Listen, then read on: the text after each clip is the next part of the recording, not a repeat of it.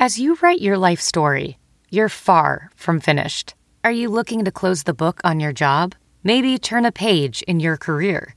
Be continued at the Georgetown University School of Continuing Studies. Our professional master's degrees and certificates are designed to meet you where you are and take you where you want to go. At Georgetown SCS, the learning never stops, and neither do you. Write your next chapter. Be continued at scs.georgetown.edu/podcast. I'm legally blind. I have retinitis pigmentosa. I'm stuck on disability, and now I'm on dialysis. I'm on disability. I am on a fixed income through Social Security. I am on Social Security disability. It's trying to live month to month, even trying to make it. Right now, currently, I am behind in my rent. And it's impacted me greatly because for our church, I work the food pantry, and we can't do that. So that limits resources that come to me. I'm sorry. I am angry. I am angry at the fact that we don't receive this along with people who are on unemployment.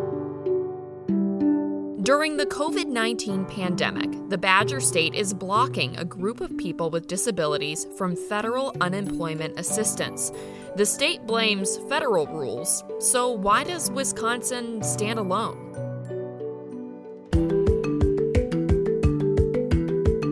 From the Fox 6 studios, this is Open Record. I'm Amanda St. Hilaire here with my colleague Brian Polson. Hi, Brian. Hey, good morning, Amanda. We are recording this episode on Tuesday, June 16th.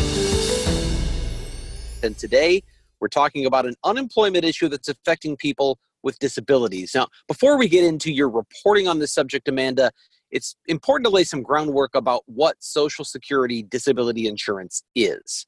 That's right. Social Security disability insurance became law in July 1956.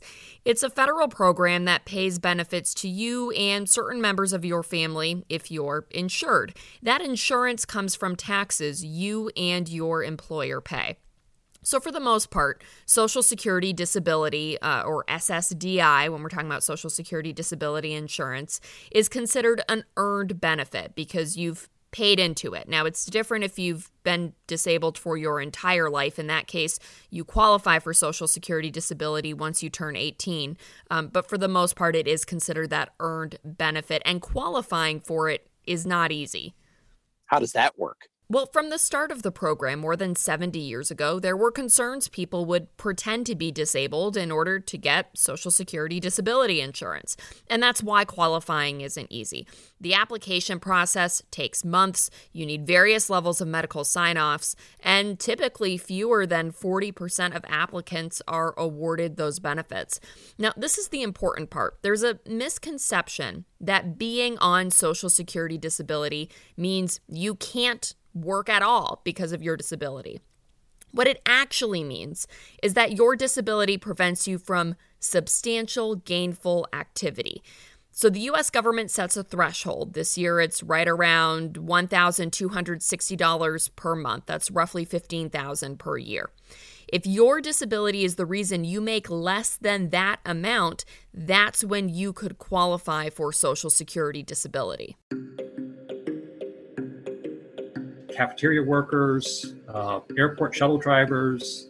I have one person who's a radiologist at a hospital, receptionist at a hospital, a sales associate at an Old Navy store. So they're working just, regular jobs, getting between $9 to $12 to $13 an hour. And they're working 10 to 15 hours a week in order to make ends meet. That's what the SSDI program does, is kind of get these people to work what they can do, and then to transition to full-time work if that's possible. That's Victor Forberger. He's an attorney who helps people get unemployment benefits. He says the Social Security disability program actually encourages people to work as much as they can. The idea is, okay, you start on some part-time work, maybe eventually you can go full-time and not be on Social Security disability at all. And many need at least that part-time work because they can't afford to live off just their Social Security disability payments alone.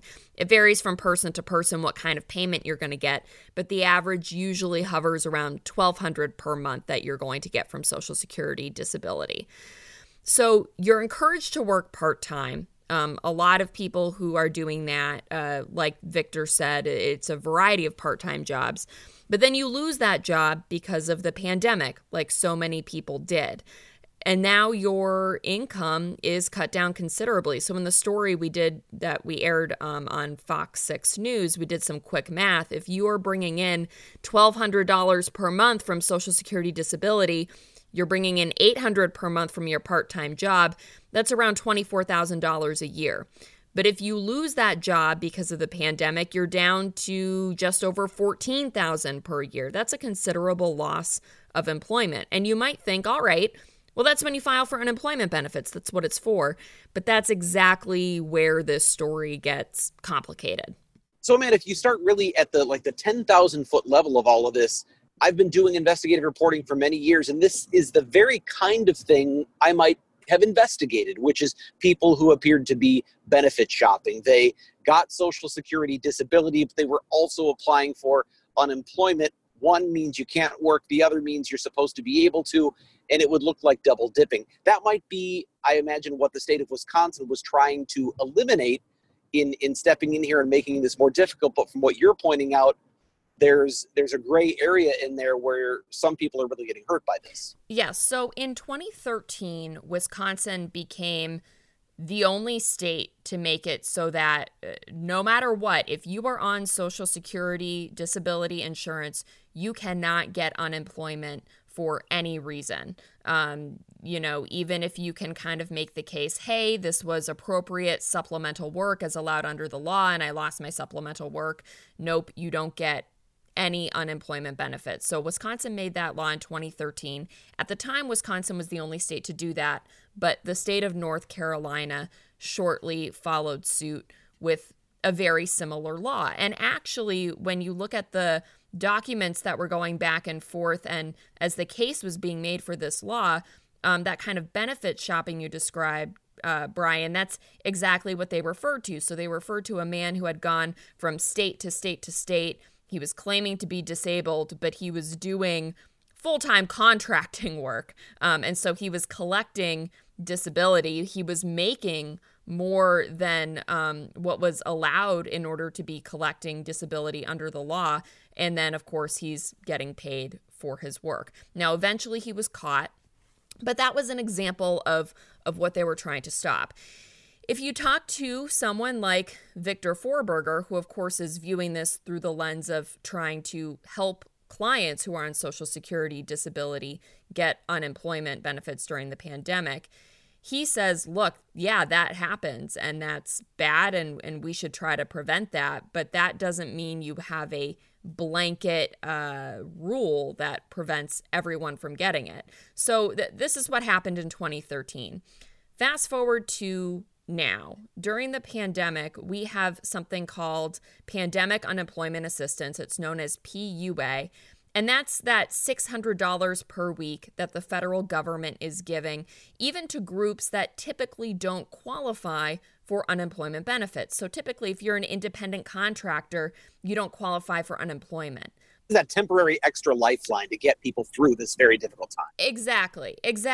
And so with that logic, attorneys like Victor Forberger are saying, okay, well, people who are on Social Security disability, they're kind of the same as independent contractors, where typically they don't qualify for unemployment, but the language of the law sure makes it appear as though they can at least get this extra $600 a week if they've lost their employment due to the pandemic.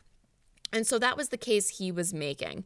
And in fact, North Carolina interpreted that pandemic unemployment assistance, the PUA, as applying to people on Social Security disability. Wisconsin did not take that interpretation. And so, if you would go on their website, it would say, if you're on Social Security disability, you do not qualify for this federal assistance. And we started asking questions about that. We wanted to know where they got that interpretation. Why is Wisconsin, which has an extremely similar law to North Carolina, taking such a different interpretation, especially as we're talking to people who have lost that job that brought in $600 a month or $800 a month, or people who were part of that program that Social Security disability has called Ticket to Work, where it's encouraging you to transition to full-time work to get off of Social Security disability. So they're saying, hey, I was doing the right thing to try to, by that mentality, not be on government benefits, and now I'm kind of being punished for it here.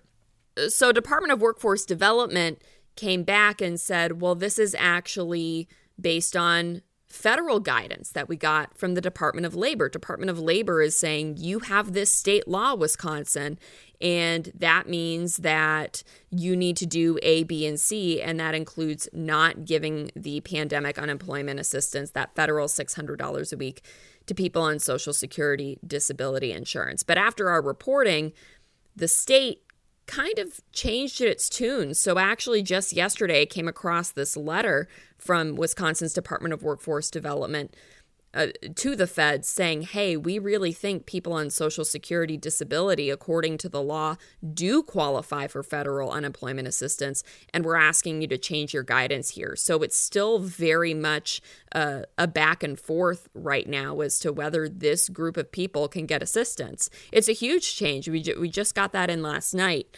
And that's not to say that the federal guidance will change. If it doesn't change, I don't see Wisconsin trying to go the other way and take a different interpretation. But it is an interesting development, and we are in a position now where it could be that this door is opened for people who are on Social Security disability insurance. That's not going to happen overnight, so I'm sure you'll continue to follow that. But in the meantime, when you did the math for this story, and you used a calculator and you sort of showed the numbers, it was very eye-opening in particular because you talked about what I believe is sort of the average or the standard disability check in Wisconsin. And it came out to around, and tell me if I'm wrong about this, but around $14,400 per year. Yeah, it's the average changes from year to year, and your Social Security disability insurance payment is going to be different depending on the person, but usually the average monthly payment is around $1,200 a month. So $1,400 a year, or $14,000, pardon me, a year. Yeah. When you think about that as a living wage or something to survive on, it's not a lot. And for a lot of people, it's not going to be enough to pay the bills and pay the rent and keep the refrigerator and the pantry full. So that extra $600 or $800 a month you're talking about with that part-time job that they're encouraged to get if they can, that can be the make or break in just staying afloat from month to month. Is that right? That's right. And that's what we talk to people who say, look, I've never missed a rent payment and I'm behind on my rent. I talk to other people who also do what's known as in-kind services. So, for example, there's one woman who is legally blind. She hasn't been able to find full-time employment because of that issue, but she is able to work at a food pantry where she's kind of sitting there. It's a few hours a week, but as a result, she gets food from doing this service. Well, that got shut down during the pandemic. So now her major food source is cut off. So we spoke to a lot of people about that issue, but one thing they all emphasized, and they all have various levels of disabilities, but they said their big thing is that they feel like there's a perception that they're getting rich off of these Social Security disability payments, or that they're trying to live off the system. And they're saying, look, I worked for 20, 30, 40 years in some cases. I paid into this insurance program. This is the payment that I'm getting now that my disability keeps me from having substantial work. I still am able to do some work and want to work. All of these people are saying we want to work.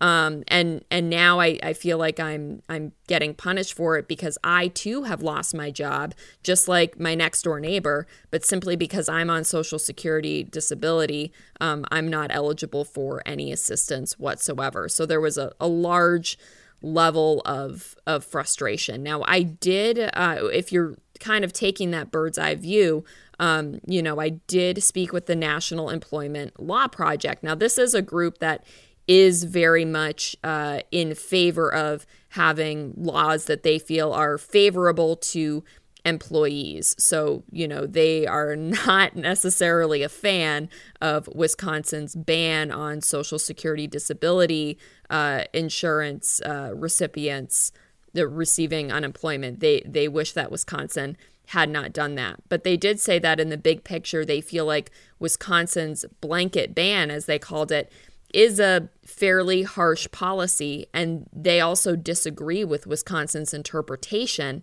that those people do not qualify for that federal unemployment assistance. Okay, but that's really what stands out in this story here is that Wisconsin is an island.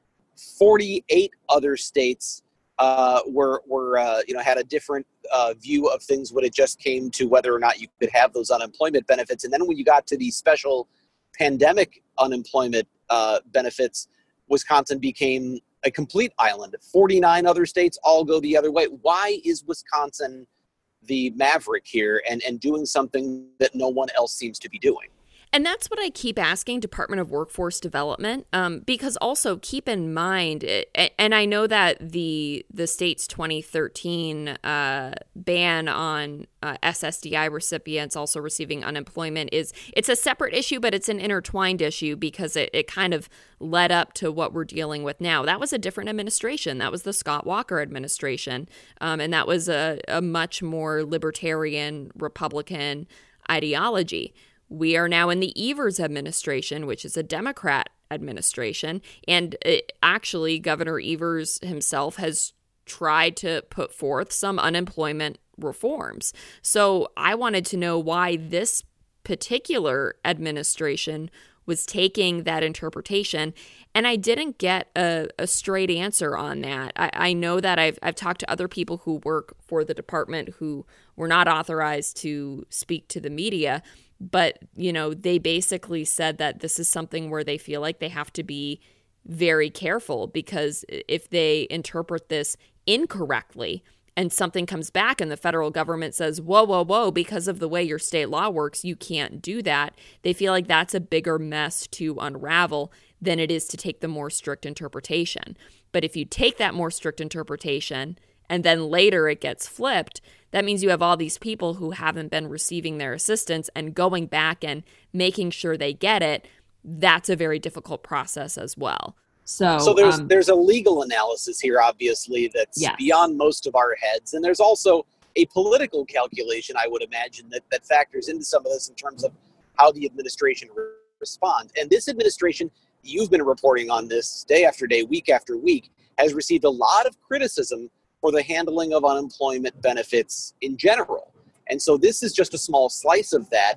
Does that begin to wear on this administration a bit? They've certainly received a lot of heat for the inability to get benefits to people who have the right to them. And now you're dealing with a case where there's a legal disagreement over whether or not a certain segment of the population should even be getting them. Well, and I think that's why that letter that I just received last night that the Department of Workforce Development Secretary Caleb Frostman sent to the feds, I that's probably where that letter comes from, where he's basically begging them to allow Wisconsin to give unemployment payments, the federal assistance, to people on Social Security disability insurance. And I do think that's part of where this comes from. This administration has expressed frustration because they feel like they're being blamed for a series of changes that the previous administration, the Walker administration, took to, in their words, weaken Wisconsin's unemployment benefits and weaken the system. And we've done stories about those claims. But on the other side, Republican lawmakers say, no, this is an administrative failure. You can't just blame all this on the other guy. You guys have been here now for more than a year. You've had time to grasp the system. You haven't really asked us for huge, significant changes. So what's going on? And that's the back and forth that's going on right now. So Republicans are frustrated that they feel like everything's getting blamed on what Scott Walker did. And the Evers administration, they feel like they're getting blamed for what Scott Walker did. So I want to go back to the start of all of this, because we started this podcast with those interviews with all of these different women who talked to you about being in this rough spot. Mm-hmm. And they aren't in on the conversations that are going on between the Department of Workforce Development and the federal government. They're just sitting at home waiting and trying to find out, am I going to get some help? What is the likelihood they're going to see something? Is help coming, or is this something that even in the best case could take weeks or months to resolve? Well, I'll tell you right now that even in the best case, this will take a long time to resolve. Let's say that today it comes out that Wisconsin says, hey, we've talked to the feds. They say that we can give Social Security disability recipients their federal assistance. Well, first of all, that federal assistance only goes through July. We only have about a month of that left. But then you need to go through all the people who were denied who applied, and all the people who never applied for it, because right there on the DWD website, it says you will not receive your federal assistance if you're on Social Security disability. And we already have a backlog in the system. Untangling that, I know people are going through appeals hearings, which are taking months. I mean, best case scenario, people could be waiting months. And we're now at a point where landlords are allowed to evict people, as different things have lifted. And if you have people who are behind on their rent, who are having trouble getting food,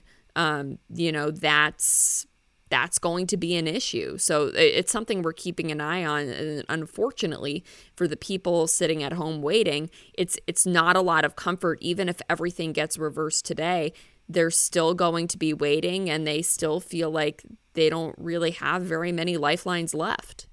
I suppose the one hope they have right now, at least in the short term, is that more and more employers are able to bring people back. Food pantries are reopening, things that could give them that part-time work back. That's got to be the hope in the short term, because it sounds to me like that's more likely than these benefits coming through.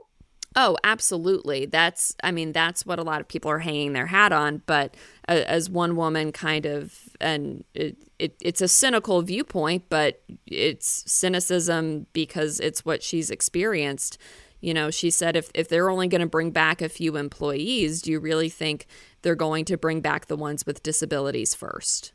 And that's the question. If they were able to do less strenuous labor at a job where there were plenty of other employees to do the strenuous part, and employers are bringing back some people but not everybody, who do you think is going to get brought back first? And that's the big question. We appreciate all the work you've done in following this issue. I know that our news managers have been very interested in you continuing to follow it. It affects so many people across the state in what has been one of the more difficult years in modern memory. Yeah, thanks, Brian. We are going to continue bringing you more frequent episodes of Open Record as we cover the COVID-19 pandemic. We're bringing you episodes every Tuesday and Thursday. So if there's a topic you want us to discuss, an issue you think we should investigate, please send us an email at theinvestigators@fox.com. Thank you to the people who make this podcast possible. Producer Pete, Dave Machuda, Suzanne Barthel, and Sarah Smith. Please subscribe to Open Record if you haven't done that already. You can find it wherever you get your podcasts. Thanks for listening. I'm Amanda St. Hilaire, and for Brian Polson, we will be back with our next regularly scheduled episode on Thursday.